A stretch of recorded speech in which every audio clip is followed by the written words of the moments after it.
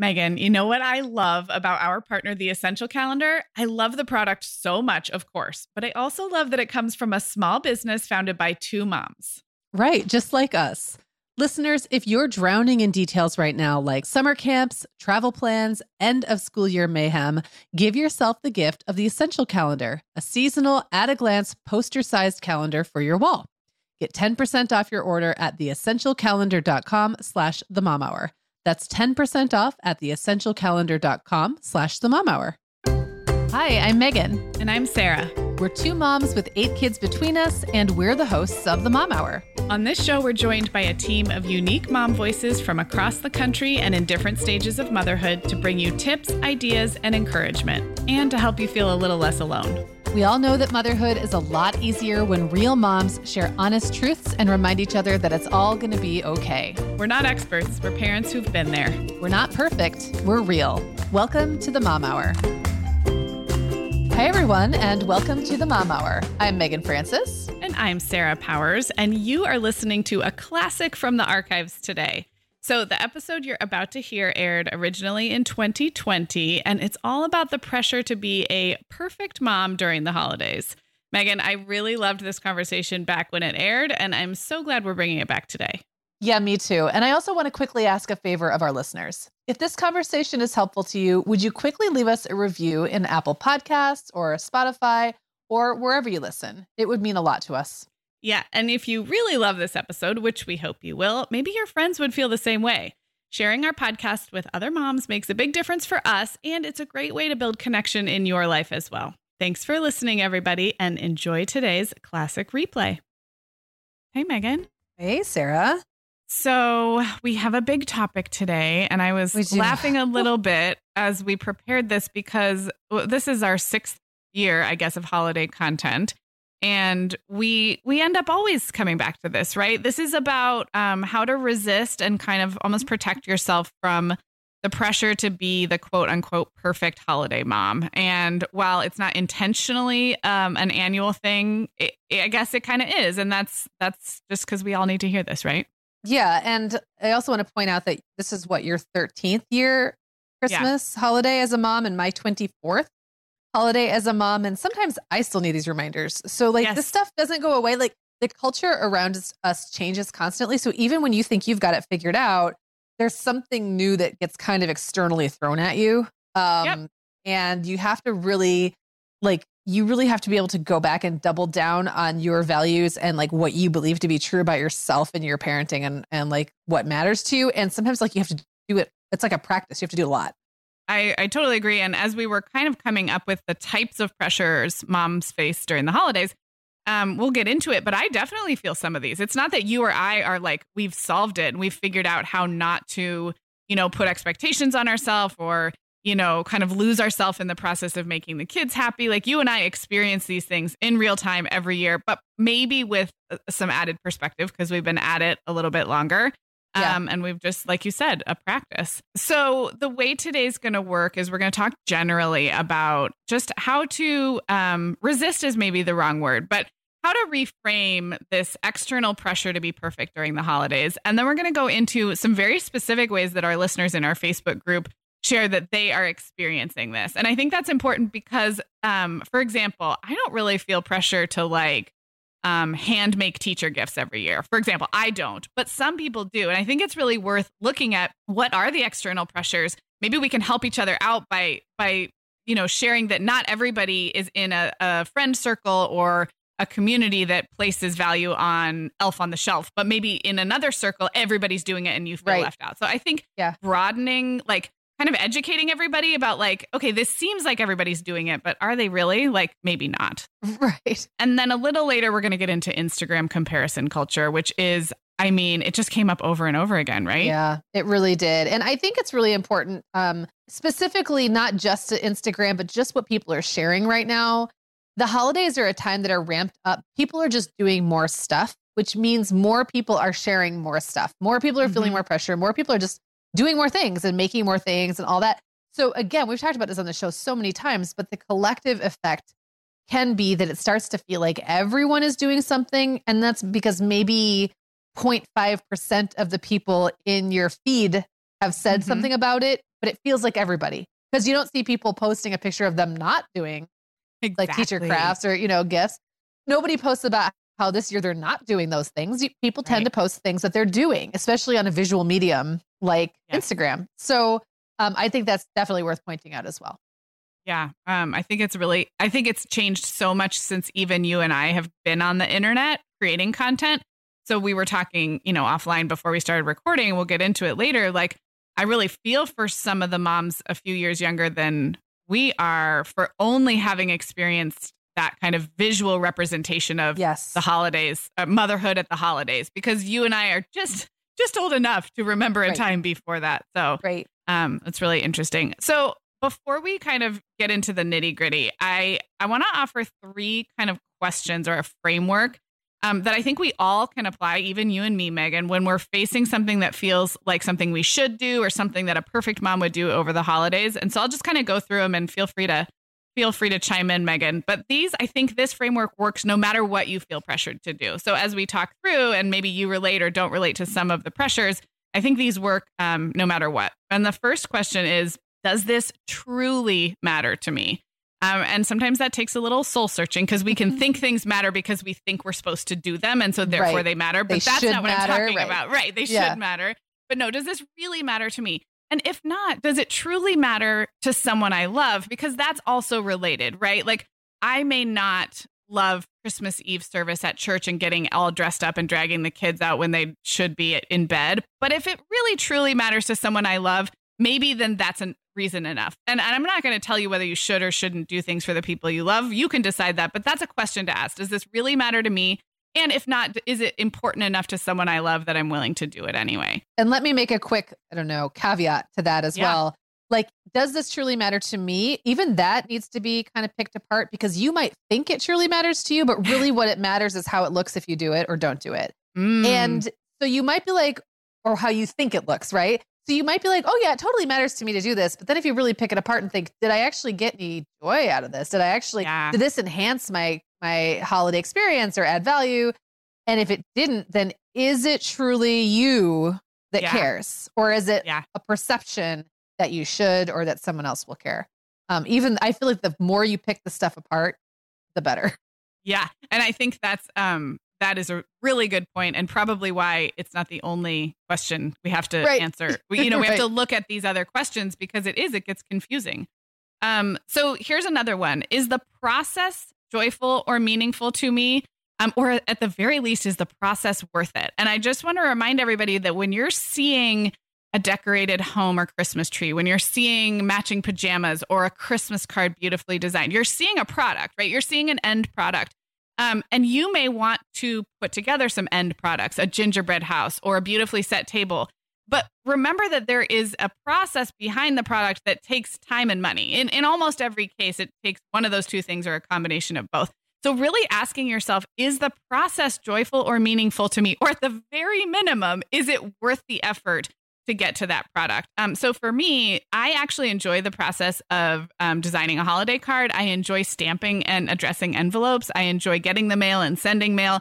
So for me, a holiday card would be something that is worth the process, or I enjoy the process enough that it's not a hassle. But I don't enjoy crafting for teachers or putting together like cute little baskets for like helpers in my life, like teachers and mailmen. I have no interest in that. So I do cash and a nice note.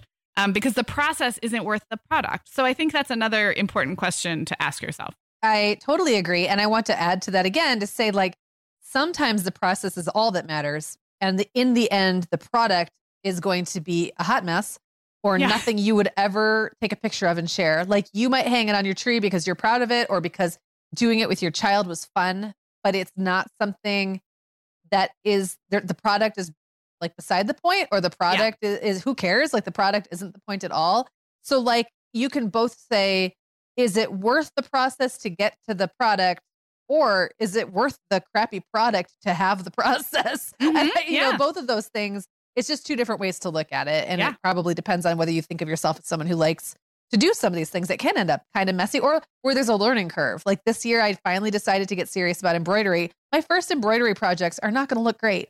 But I have to get through that learning curve to get to where the product is worth it. So the process is worth it in kind of a long roundabout way. A macro way or like a meta way for you. Yeah. And I think this is a good thing to remember too, as we're looking, we'll talk later a lot about Instagram comparison culture, but when you are seeing other people's final product and kind of having that little pang of jealousy or like, I should have done that, just train your brain to think, it would be great to have that beautifully decorated treat. Do I want the time and money investment that person had to go through to get it? Because so often we're not seeing the process, and maybe it was worth it for that person, or maybe they were paid to do it. We'll get into influencer culture later, but just kind of separating the process and product and, asking that question of yourself.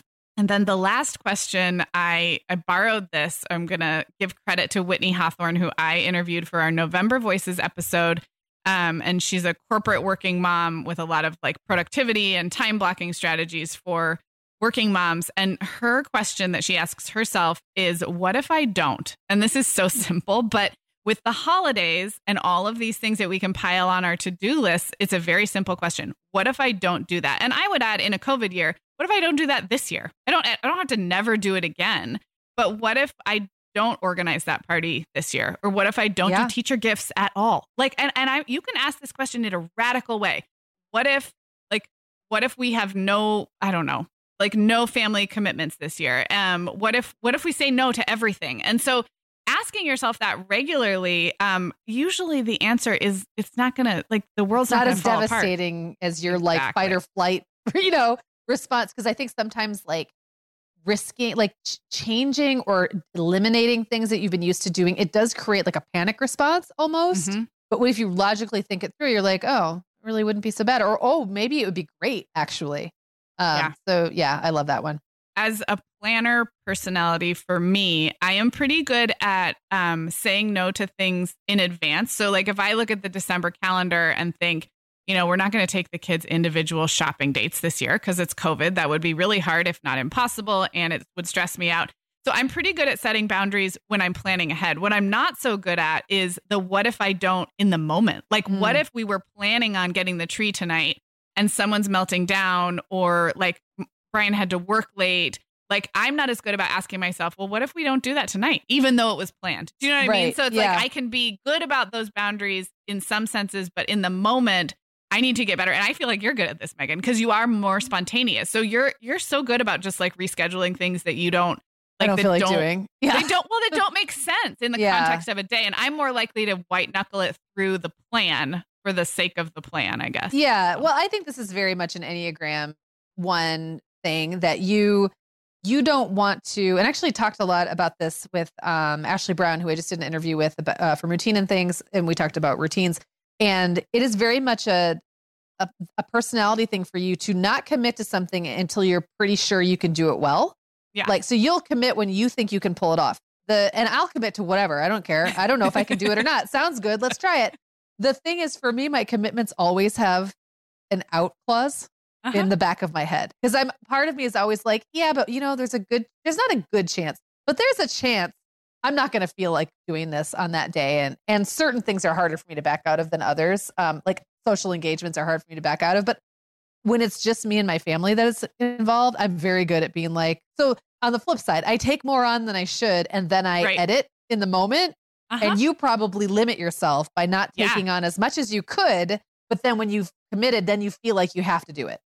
Yes. Not only do I feel like I have to do it, but I'm less likely to engage in spontaneous plans because I feel like I've already put the pieces in place. So there's no room for more. So I have to stick with the things I may not want to do. And I may not add things that would be really fun because it feels like too much. So yeah, you're right. That is such a personality thing. So it is. Okay.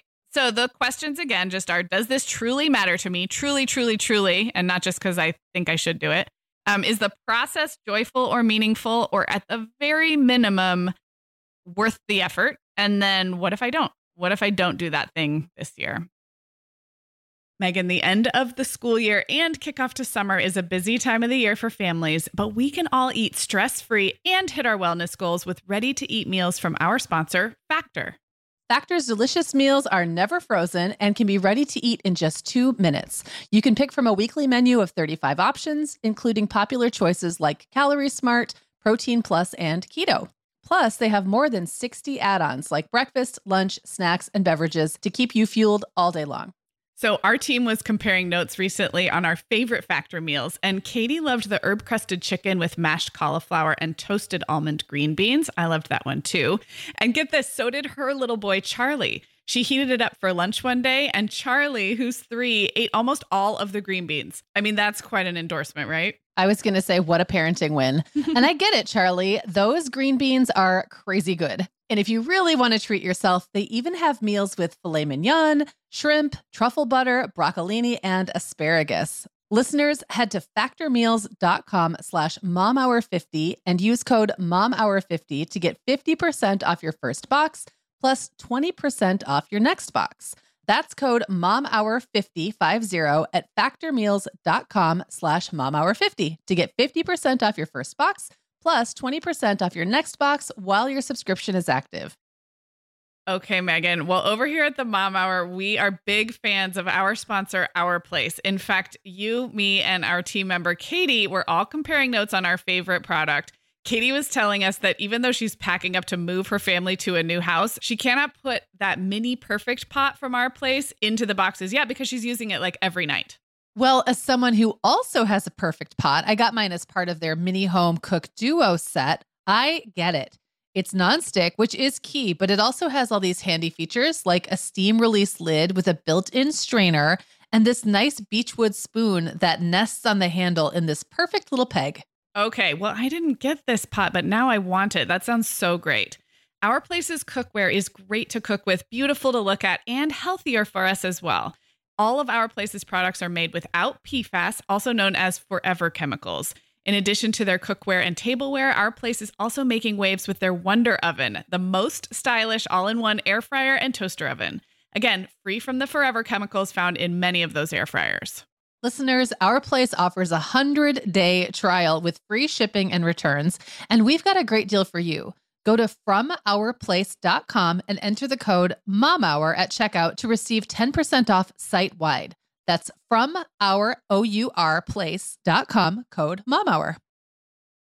Okay, so in our Facebook community, we kind of put a call out for these types of suggestions of ways moms are feeling pressure to be perfect. And I thought it was interesting because it's easy to not diminish, but like it's easy to say like, oh, don't worry about that. Just don't stress about it. Just opt out of that. And I, as someone who can be a stress case, I have sometimes felt like a little bit picked on for like, why don't you just relax? Why don't you just be more a little easy, more easygoing? But I think when we realize that everybody takes on these expectations a little bit differently, and it's helpful to see like, oh, wow, for some people, this is really a family dynamic. And for other people, it might not be. So as we go through, Megan, I thought we could just share whether we've experienced this kind of pressure or maybe not. So yeah. The first one is perfect holiday moms are responsible for buying for everyone on the list, including in-laws. And then that was from Halston, and Tessa kind of echoed the same. She said, perfect holiday moms facilitate gift giving from all their extended family to their kids, ensuring no mother-in-law or grandparent gives an unwanted or duplicate gift, and make sure their kids send beautiful handwritten thank you notes back to acknowledge each gift. So basically here, we're talking about the mental load and emotional labor of not just buying your kids gifts that they will love, but farming out ideas to generous extended family. Yeah. And this is like my whole life. So why don't you go first? Because I have a lot to say on this. Yeah. So this is something that has been well, first of all, I don't have in-laws anymore. That eliminates a big part of the problem. And I still do give my former mother-in-law a photo book most years. I think I forgot last year, but most years I have given her one from, for me, not like it's not something I have to do. But I really feel like there's no expectation for me to do anything like that anymore. So when I pull it off, I'm like pretty happy with myself. I am a people pleaser who tries to create structure around my life that makes so that I don't have to please as many people. I don't really know how else to put that, but like I know my tendencies. And my tendency is if the thing is that everyone's buying everyone else gifts, and I love to buy gifts, so I get caught up in the idea that it's going to be fun. And then you realize you're buying for people you don't really know or you don't spend time with and you don't know what they need. And it's really hard to do that affordably and in a way that is at all fun. So the thing that I think I did really, really well was early on, like maybe 3 years into being married, I finally was just like, we're not doing this anymore. We're like, I feel so much pressure to buy for all these people. And we, on my now ex-husband's side, we were the first ones to have kids. So nobody else had started having kids yet. So we actually had the freedom to shape culture around that pretty drastically. So we were just able to be like, look, let's just do a gift draw for all the adults. So just one gift, out of 8 adults or whatever. And we'd buy something for his mom, but I put that back on him because I didn't know. And then for the kids, it was basically like, we don't expect you to buy our kids gifts. Like we'd almost rather you didn't, but everybody wanted to. And there were few enough of us that it wasn't a big deal. On my side, my brother and I basically decided we were not going to do gifts. Like we just weren't going to do them at the holidays. We weren't going to do them for each other's kids. There's 14 of the kids. There's 14 kids and there's 8 adults, or there were 8 adults. And so we just kind of made that decision. And there was pushback from people in the family who were used to giving gifts. And they kept saying, do you mean really no gifts then? So like, we're not doing anything at all. Like nobody's going to have any gifts. I'm like, that's not going to be part of the celebration. And that was really intentional. I just know myself. And I know that if I had to buy for 14 children and 8 adults, I would lose my mind. Like that would become the entire focus of my holiday. And I really, really dislike or feel that particular emotional labor is very unfair to moms. And it's so rampant that it like makes me really kind of mad on just on this like system level. Like why is this the system? Like why is this the expectation? Yes, yeah. Like I get, like I'm mad for everybody, not just for myself. I'm mad on behalf of all the moms. And so I think I got mad early and just decided like, I'm going to make a point about this of opting out to where it became like a sticking point for me. And I couldn't see myself going back the other way. And I love to give gifts. That's not the problem. It's the expectation and the pressure. And the nice thing is you can now speak to having done that years and years and years ago, and you all turned out okay. Christmases were merry. People still love each other. Like everyone got over it. Everyone still got gifts from other people. Like everybody got stuff. It's not like anybody went giftless. As you were talking, I was thinking not only would you have been the one to buy gifts for those 14 kids and 8 adults, but you would have started getting questions, especially as the kids got older. Yep. What do the boys want? What's on their list this year? And this is the other very dark and very sinister piece of this that I feel really strongly about. And Halston, I didn't read Halston's whole comment, but she said so many of my friends are also pressured to shop and wrap gifts from their in-laws to their own children. No, so we've gone from like, hey, honey, what do the kids want? What's on the kids' list? Which should have been a very simple thing to now mom is the arbiter and the communications director for like an enterprise, which is what do all the children, what size are they? What size shoes are they wearing right now? I'll just be very transparent and say it is very imbalanced in my family. There is one side that buys more, gives more, and also wants more help with what the kids want. And it starts as early as like September, October. And it's been a source of stress for me, my entire motherhood holiday life. And I've learned to deal with it. But an unfortunate side effect is that because there's one arm of the family that really goes all out and really wants detailed lists and wants, my input or mine and Brian's input, or wants us to, have the kids write it down. And it just turns into like a to-do, to be honest, like a thing we have to do, that when it comes time for the other relatives to innocently ask, like, hey, any ideas for the kids this Christmas? Like, it's get off my back. Yeah. When you yell at the wrong kid, like one kid's been bugging you all day. And then the nice kid, you turn around and snap at them and you feel so terrible. Like that happens every single year because I'm tapped out. I've finally given all the ideas. And then like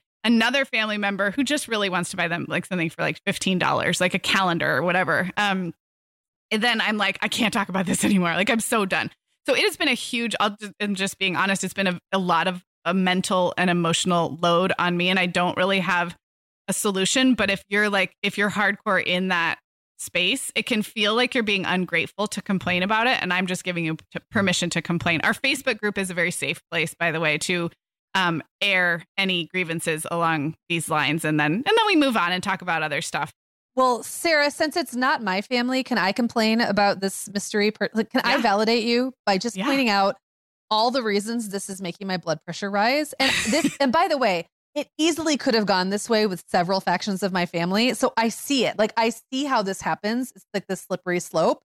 And I think there was like a self-preservation reason that for me, it kicked in early that I just refused to do it.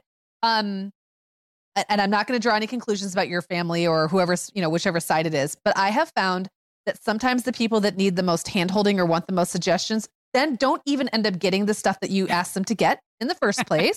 So then, like, they maybe get it half right, but they don't get it all the way right. Meanwhile, you have now had a prime gift idea plucked from you. You don't get to give that gift now. Yet you still have to, if you're in the case of like what Tessa said, where people have to do all the work of shopping and you still have to do all the work. You don't get to take the credit. You don't get the joy of picking the thing out. You've given that gift away to somebody else. And I'm sorry, unless your in-laws or parents are like deathly ill, house ridden. I mean, you can pay services to do this. You can go to the toy store, pick out a couple things and have them gift wrap it for you. There is no reason this has to be a thing. Like, it just, to put that all on mom just is boggling to my mind. And I think there are family dynamics in a lot of families where it's like the same thing where you like all the cousins buy each other gifts, but actually it's the moms all buying the gifts and then wrapping them up and putting the cousin's name on it. I won't play. I don't get it. There is no reason. It's just to have more stuff under the tree. What is the point? Why don't you just give me money? Just give me money and I'll go buy this stuff. Yeah. And you're so right about the farming out of the best ideas, especially whoever gets to you first will be, that's what the kids are most excited about because they're starting to look at the catalogs and, tell grandma, I want this. And then at the end, I have had Christmases where I look at my husband and I'm like, I don't know what to get them because I think they're getting everything. And it's wonderful to have generous family, but it is truly an example of that mental load and emotional labor. Like we talked about in that episode from a few weeks ago. It's like, it is the holiday version of that. It's the unseen work that goes into keeping all the balls in the air and all the people happy for 2 hours on Christmas morning when they open it up. And then, then they forget who gave them what. And 99% of that falls to mom. So we can both be mad on everyone's behalf. Well, I have two more things to say, and then I'm going to try to get over it. But one other thing is kids change their minds a lot. So if people get on there too early, like my kids are changing their minds about what they want up until I say you're done. You can't change your mind anymore. But like now, what do I have to go communicate that to everybody who's on the list? Like, oh, by the way, like the cutoff date is X, Y, and Z. Did you buy that stuff yet? Can I tell them they can stop changing their minds? I mean, that's something that's built into the way I do gift shopping is like, I'll let the kids make a list and edit and edit and edit. Now, if I had to keep up with not only their edits, but then communicating the edits to other people, that would make me nutty. Yep. And Sarah, you and I talk a lot about products and things that solve a problem that doesn't exist. Mm-hmm. And it would be one thing if you really had no money to buy your kids a single gift and your in-laws wanted to give you money for that. That would be fantastic and amazing and really, really, really, really helpful. But if they're just wanting to buy more stuff to put in your house when you could buy the appropriate amount of stuff yourself and then call it quits, it's a problem. It's solving a problem the problem isn't there. There's no problem. You could just do your own shopping or they could just go get one thing. It doesn't have to be like this big. I'm getting like really amped up about this right now. Well, no, we've had moms share in our community that, they've asked for things like experience gifts, like a membership to a zoo or a children's museum, which is such a fantastic gift for a young family. And where they have met with resistance from parents or in-laws saying, oh, no, but we want the kid to have something, giant and plastic to unwrap on Christmas morning. And it's good. Like, then you take your butt to the store and buy it.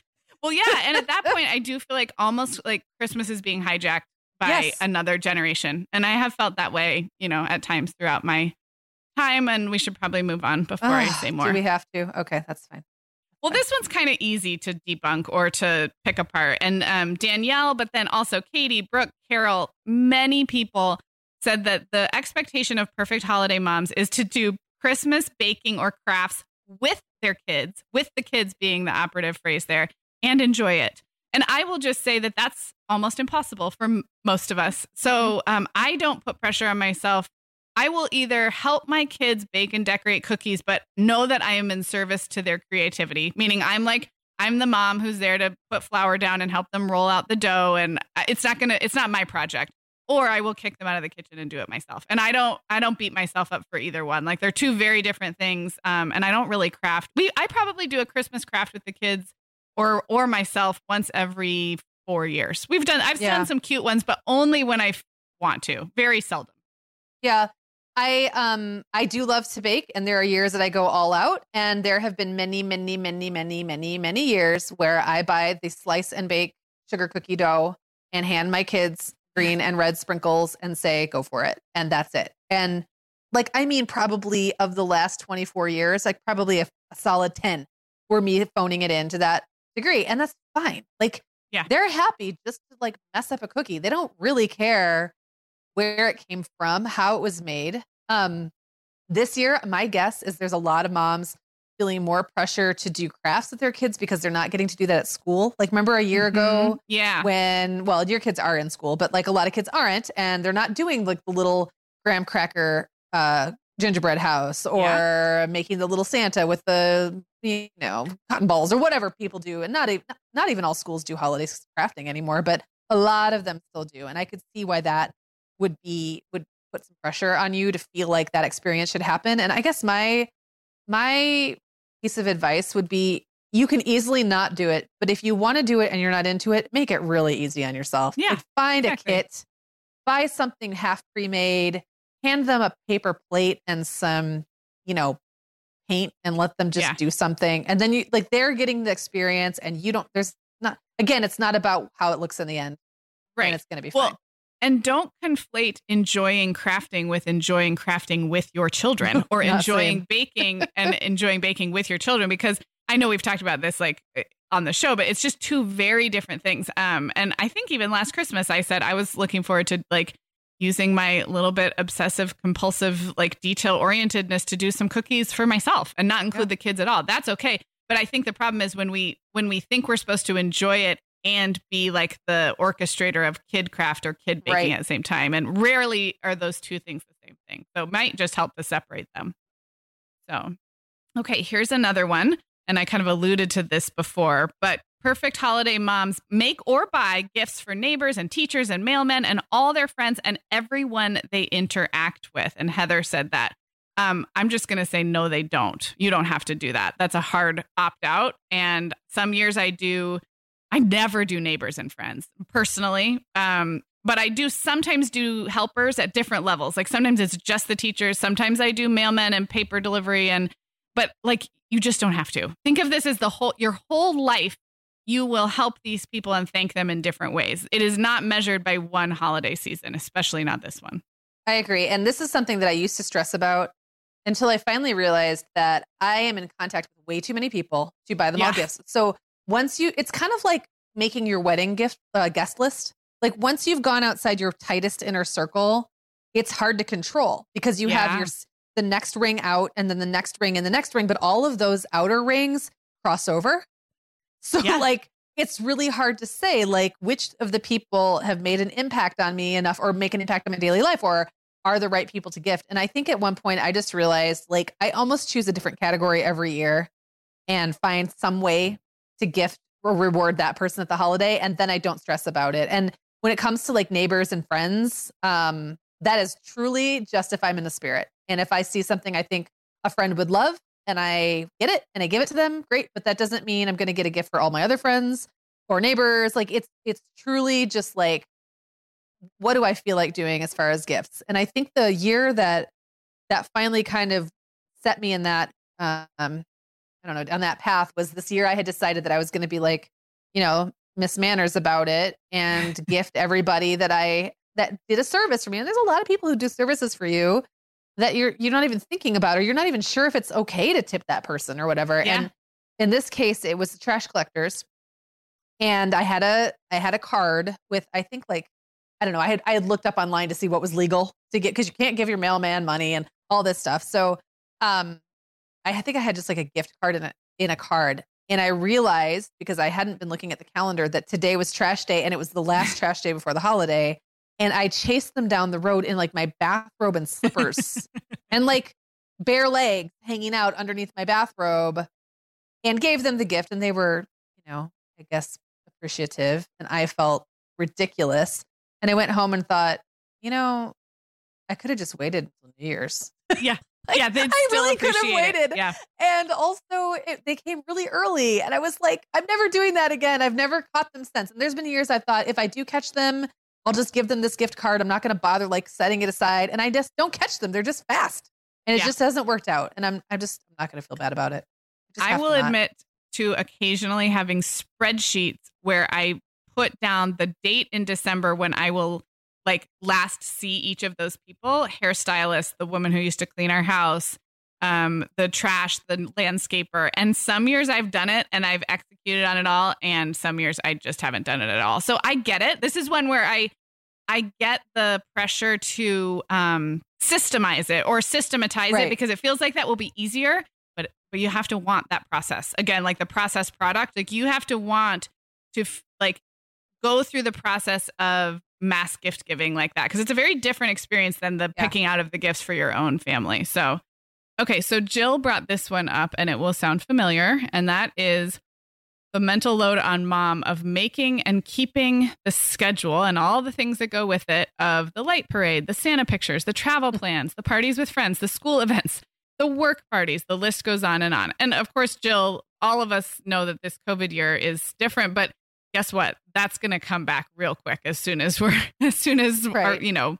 life is back to normal. So, I mean, yes, I think this is always a mental load on mom. What do you think? Oh, yeah. And just this is a good time to mention the blog series that I've been working on. We've got a new post going out every day where I just kind of give a little pep talk or, some kind of perspective shift. And the very first post was all about how this year's a great opportunity to actually change things going forward. So this year will be different, but what if this year was like the model for years going forward, only in that you really get to decide what you want to be doing? I think it was someone either in that thread or maybe as a comment on that first post was saying at first they felt like they would miss the parties and all that stuff. And then when they really thought about it, they're like, wait, no, I don't. So not all of it has to come back is my point. Like you never have to take your kids to see Santa. Like that doesn't have to happen. Or the school events, obviously those are going to happen, but you don't have to go to like work parties and stay the whole night and then have all the hassle that goes with that and the babysitter and all that. So this is, I think, just a good year to really look at that white space, that kind of blank calendar we're all going to be facing down, and maybe put some different things into it. Maybe there are some things you want to create traditions around that you haven't had the time, and now you kind of can. And it is a mental load thing. And I think even in a non-COVID year, we have more control than we sometimes think we do. It's very easy to get caught up in the things we think we should do, or the things we think we said we would do, or the things we think we should say we can do, or the things we think we have the bandwidth for, and really we don't. You can't do it all. And if a priority for you is something like baking cookies or doing a craft or taking your kids around to look at lights, that might mean something else has to go. Just because it's the holiday doesn't mean you magically get more hours in the day or more days in a month. The month is still as long as it is. Yeah, I totally agree. I also want to add, I think it's a good thing for kids to see us modeling, not just saying no, but like looking at our priorities and our values and making calendar decisions accordingly. Like, I think you can say things out loud, even with young kids, like, wow, that looks like it would be really fun. Unfortunately, we can't go to 2 different tree lighting ceremonies this year. We can only go to 1, so we'll have to pick. Like, I think it's good for kids to see that they don't get to go to everything. There's not enough money and time in the world for them to go to everything. It's not a bad thing for kids to understand that they're missing out. I think sometimes we get protective of like not letting our kids know that they're missing something, but I think it's okay for kids to see that as a family, we're making decisions about what we do with our time and how we spend our money. So yeah, agreed. Yeah. Well, the last one before we go to break, it has also to do with the calendar, only in a ramped up sense. And we had so many comments in the thread about thoughtful Advent traditions that happen every day of December. So the expectation or the pressure that perfect moms have a special Advent tradition or a special Elf on the Shelf tradition or both that happen every day of December, which means you have to be ready to do that thing on November 30th. And so many people mentioned this. And I guess what I have to say, Megan, is this is a recent thing. I mean, this is for sure a recent thing. We just had like advent calendars from the grocery store that had like bad chocolate in them. Well, this is what I was just about to say. By meaningful advent tradition, do you mean like I buy my kids like a cardboard calendar, sometimes not until like December 4th, and then hand it to them, and then every day they tear out a piece of chocolate? Is that meaningful? Because if so, then I'm acing it. Then you are acing it. No, I mean, maybe you don't even, I mean, people have like handmade little felt things where you do an act of kindness every day. I mean, granted, they're beautifully thought out things, but this is an example of the internet being full of ideas and us thinking that everyone's doing it. And no, like, not to diminish anybody's special tradition. If the process and the experience are meaningful to you and your children, then by all means we support it. But just know, not everybody's doing this. And the reason you're seeing it is because the people who are doing it are enjoying posting photos and talking about it. It's a lot of work. I'd want to brag about it if I were doing something like that. But oh my gosh, no, you don't have to do that. There have always been people. Well, the elf on the shelf thing is a totally different thing, newer, right? But there's always been people who do special Advent traditions, who read from the Nativity story, or who hand make things instead of like just give their kids crappy grocery store candy, which by the way is alive and well. You can still get those. But those people, it didn't infiltrate to where even the kids were coming home begging about it. I don't remember coming home and being like, Mom, how come we don't do meaningful Advent traditions? Because I would have no way to know that other people were doing it.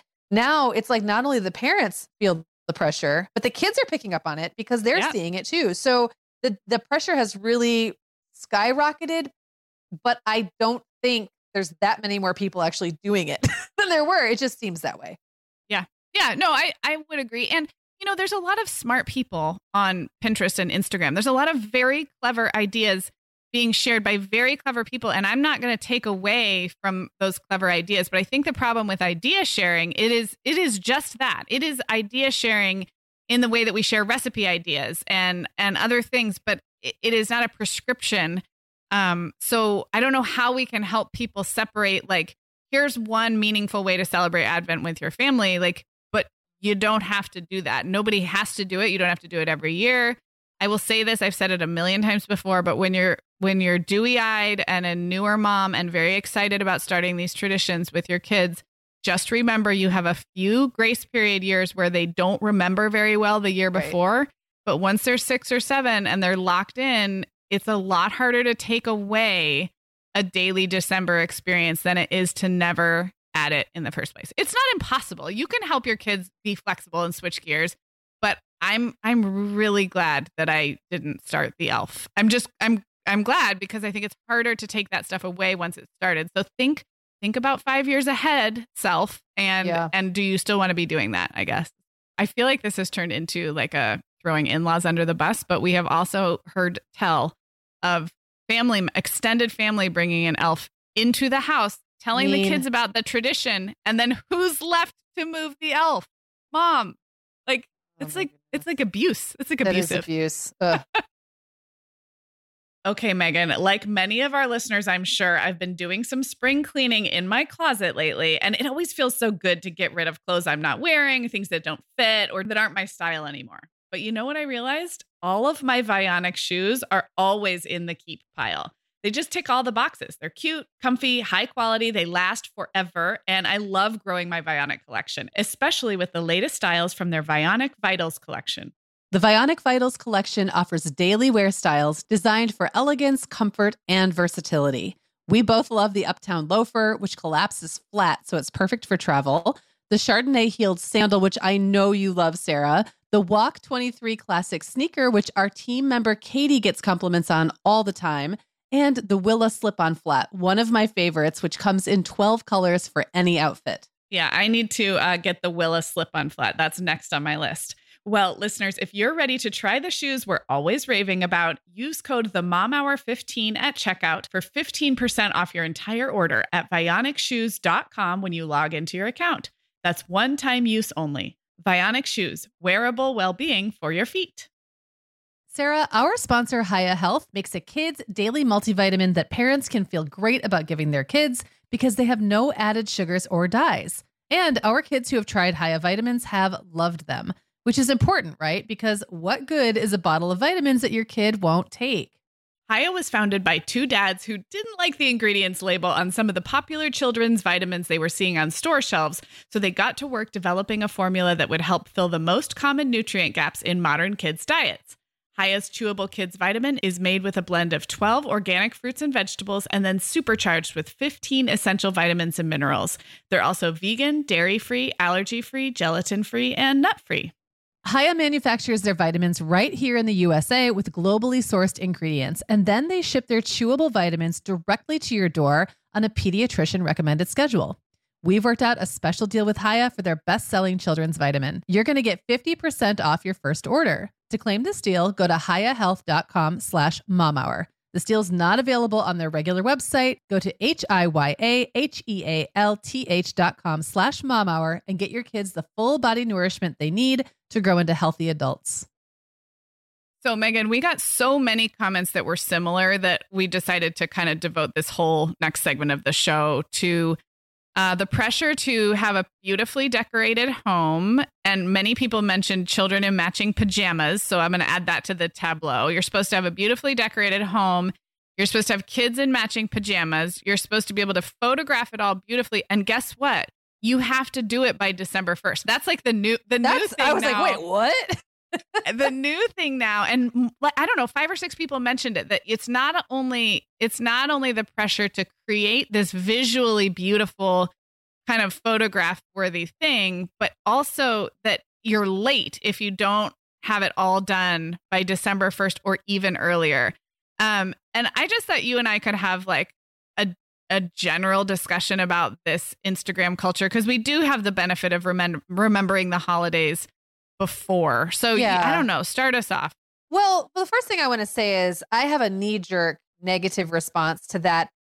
It just separate from this like Instagram culture topic, in that, what does that leave to do? Like, if you have to have it all done by December 1st, what do you spend the next 25 days doing that's joyful? Like, for me, there's a lot of joy and fun in the slow rollout of the decoration and the adding little touches here and there, and maybe being like, oh, this is the year I want to go buy another thing for this area of my house. And like, there's a lot of pleasure in that for me. And my home probably won't really truly be done until like the 20th. I'll still be adding and tinkering. I would really hate for anyone to feel like they came in and took a snapshot of the way my house looks right now, and we're recording this on December 4th, and feel like it's even close to done. That takes a lot of the pleasure of December away for me. Not to mention November has its own stuff. Like, there's other stuff going on in November. So, like there's things that you have to think about. You can't just take the whole month off so you can get your house ready. So that's separate from this bigger topic, but that doesn't even sound fun to me. Yeah, agreed. And like you said, then what do you do with that beautiful space for 25 days? I totally agree. Now, you used to work in magazines, and I joined you when we were in internet blogging, internet content creation. And I think it's worth maybe pulling back the curtain a little bit and just having a very transparent conversation about content that is created for consumption during the holidays, because I'm not sure all of our listeners have the benefit of that, like kind of behind the scenes. But I want everybody to remember that depending on who you're following and whose perfect houses you're looking at, if it's your friend down the street, then I guess that's more of a keeping up with the Joneses type thing. And I for sure have friends who I'm just sort of jealous of their ability to decorate a home, and they just seem to do it effortlessly. But I think a lot of our listeners are following influencers in air quotes, or content creators who do this as part of their job. And if you're not familiar, those types of content creators, they may be making a large portion of their annual income, especially if they're in the worlds of food or product, like gift lists. If this is their job, this is their job. It's their job to have content ready so that the rest of us, and here's the key part, so that the rest of us can look at it and be inspired, but not that we're not on the same schedule as they are. Right. They're content creators. We are content consumers, and they have to be ahead so that we can get our ideas. And when I look at beautiful Instagram photos from people like that, I guess I don't take it as like a judgment on my timing. I just think, oh gosh, that's a really good idea for a mantle. I'm going to maybe tinker with mine over the next couple of weeks, but I don't apply the deadline to myself. And I think, unfortunately, a lot of people do, because we've sort of conflated this whole like, what's an influencer and what's a real person, and where is the line? Where is the line? I know you'll have things to say, because in the magazine, in the olden days of magazines, it was even further back. Well, yeah. And I mean, it still is. Like when I was writing for magazines, if I was going to be doing holiday content, I would be pitching the stories a year in advance. I would be getting the assignments 9 months in advance, and I'd be turning them in 6 months in advance. So I'd write about Christmas in May, and you just get used to that schedule, right? The difference is, so in the media world, that's where the advertisers and the content creators, their brains, and magazines are very, a very extreme example, because it takes a long time to put out a print publication. Like right. Everything about it is time consuming. So they really have to be way ahead of it. Now, you and I are working in advance. Like you and I started planning holiday content months ago. Sure. We started selling ad spots months ago for this spots. So like we've been there too. The difference is that I feel like when Joanna Gaines magazine, Christmas magazine or whatever, comes out, which was made 6 months ago, right, and comes out on November 10th for the holiday season, nobody picks that up and thinks to themselves, wow, Joanna Gaines has all of her Christmas decorations up already. What an overachiever. Like we all know that's the deal. Even if we don't understand truly the behind the scenes of how it works, we know that magazine is there to inspire us. Like it's a business. I think there is no separation in our minds between people and paid influencers anymore. And it's very confusing.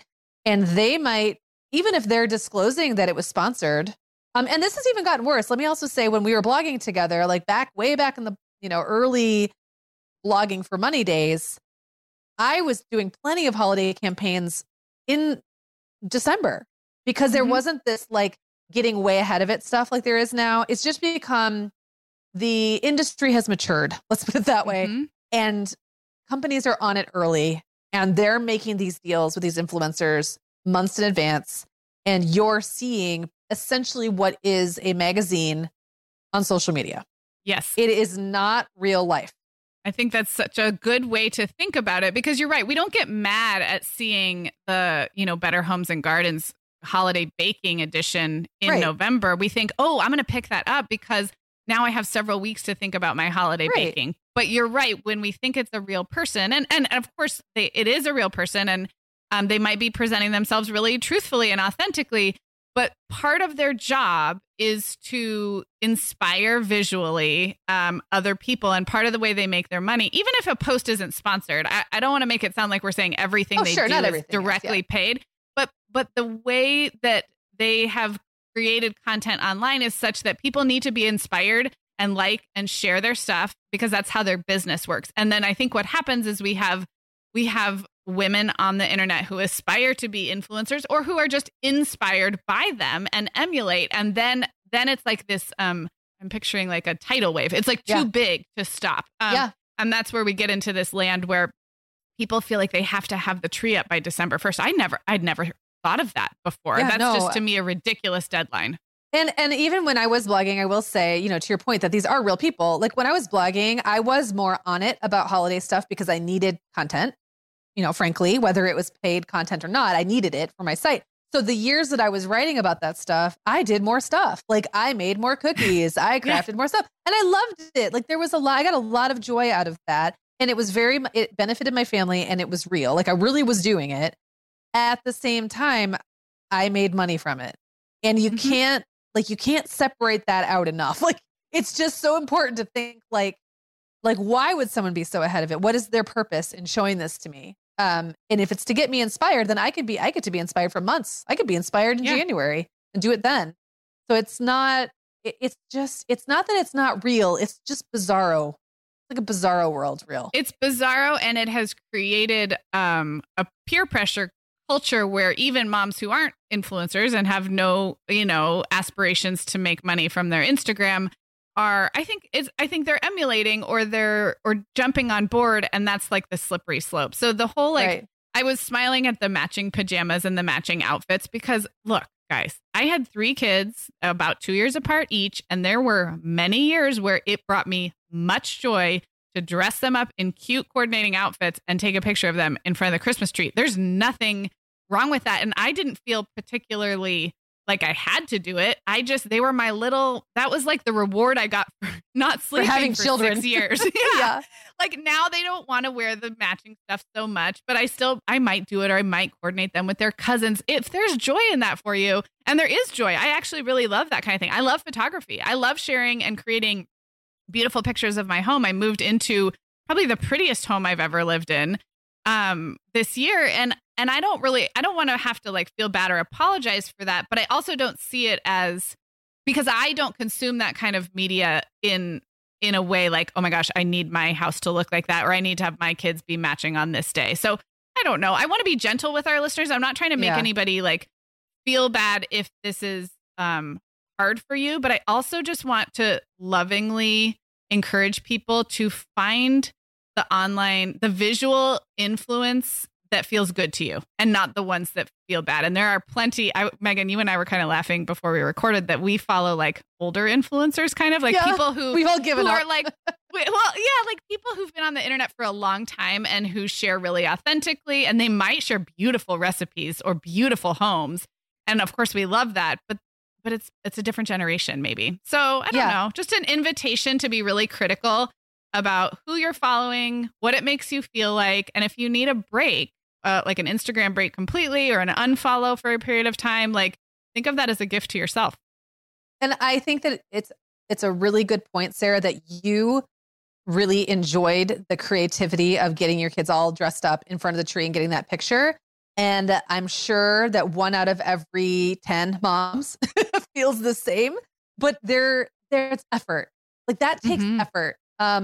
Someone's probably going to cry during this, maybe mom, like you might have to have like professional equipment involved to make it look the way it looks when you see it on those pages on top or whatever. Of that, what did I not do because I had fun with that creative process? I didn't make dinner. I can tell you that much because I rarely do. Like I didn't do everything. I just did that thing because going back to that process versus product, that's fun and joyful and rewarding for me. But there was something I didn't do because I worked hard at the outfits and the photo and, the Instagram sharing or whatever. So. Right. And to go back to the questions you posed at the very beginning of the episode, it was worth it because you enjoyed the process and the product and it mattered to you. But if it didn't matter to you, then you have to kind of go down the list. Does it matter to anyone? Who does it matter to? And if that person is like, 5 or 6 or 7 down the list of, your priority, or if you aren't even sure that person cares, or if you don't care if that person gets the thing, then it's not worth it. It's not worth the effort. Yeah. Yeah. I want to talk before we wrap about your blog post series. I know you mentioned it earlier in the show, but I feel like what we just discussed, this rather toxic part of the culture that we've just discussed, the antidote to that is your blog series. Because first of all, you have 24 years of holiday parenting under your belt. Second of all, I think you probably just came to motherhood with a more common sense sensibility about a lot of these things. Like you're just smart. And so do you want to talk about a couple of the concepts? The one I loved was about the not having a mantle for so many years. And that's kind of home related. So maybe you can talk about that one and any other posts that come up. But basically it's 25 days of little tips of perspective, really as an antidote to this kind of comparison culture we're talking about. Well, I think just to be, fair, I came to motherhood at a really golden time, I think, because there was so much information out there and I was so able to access different points of view and different people and really build a community of people that I didn't have to know in real life. But at the same time, like this kind of pressure that we're dealing with, where it seems like it's coming from all corners, really didn't start happening until after my youngest was a couple years old. I look back now and think about like the pictures I shared on my blog then when I was like pregnant with Clara when she was a baby, and they were like terrible dark pictures and I didn't care. I never even thought about it. It was like, that wasn't the point. That wasn't what the internet was about at that point. And it's really changed a lot. So it was like a good time. You could make all those mistakes in private. And you got to make them with your own values in mind or what was important to you. And people did talk about the high pressure of parenting in the 90s. And I just laugh. I'm like, oh brother, you didn't even know. You have no idea how it was going to get. So with the series, it's really just me. It's going to be like a lot of validating. So right now, as we're recording this, there's probably 5 or 6 that are written. And the other day, I will talk about that one because I think it's like a silly little thing that kind of sums up this kind of pressure we put on ourselves that I was not immune to, even though I didn't have these external pressures, was that I grew up with a really cool fireplace. And part of the holiday for me was always like stockings hanging on the mantle. And then somehow never managed to have a house with a fireplace in it. Besides the first year that Jacob was, when he was a newborn, and then maybe like one other time for like a year, we had no fireplaces. So I had to figure out other things to do with stockings. And it sounds so silly, but I remember just every year being kind of bummed that like, oh, one more year, I don't have a fireplace. Is it even Christmas then? And having my 6-year-old ask, where's Santa going to come from? And me being like, I don't know. And of course I just said, he's going to come in the back door. And it was Isaac. He's like, oh, okay. Like he didn't care, but I made a big thing about it. And I think like taking that story now and saying, what if I lived in a house that was too small for a tree or a big tree? Or what if I right now was a new mom and all I saw were all these photos of some scene I could not recreate in my house. And that was my earliest experiences and thinking about how bad that would feel. And so it's just kind of like, the idea is that you have so much to offer, whatever it is, it's enough. And it's like, you're enough, whatever you're doing right now, it's more than you think it is.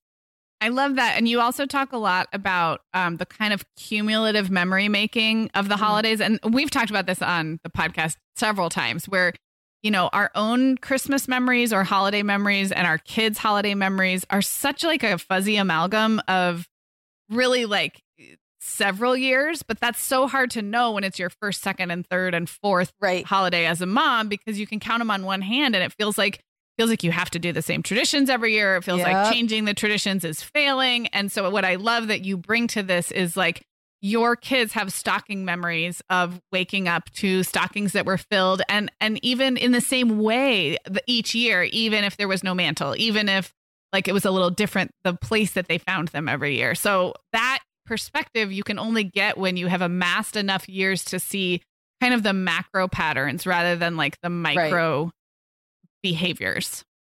Yeah. Yep. That's a good way to put it.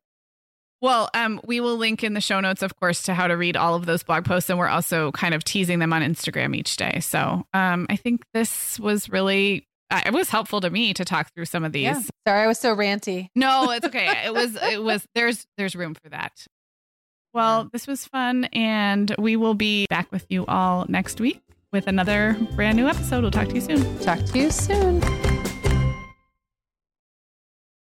The Mom Hour is supported by partners like Erica. Erica is the social media health app for teens that gives them the tools to unplug when they need to for improved health, study focus, sleep, and daily balance. Erica was built by a dad of 3 boys who saw that teens themselves were really becoming self-aware to the risks of social media, and he wanted to help them self-regulate. Erica works to hide distracting apps from your phone at the touch of a button, keeping them out of sight and out of mind without deleting your data. Tell your teens about Erica and save 20% on the Erica family plan with promo code TheMomHour. Go to erica.app and search for plans. That's Erica with a K, ERIKA.app, and use code TheMomHour to save 20%. Hey everyone, Sarah here. Megan and I would absolutely love it if you hit pause right now, right where you're listening, and left the Mom Hour a rating and review.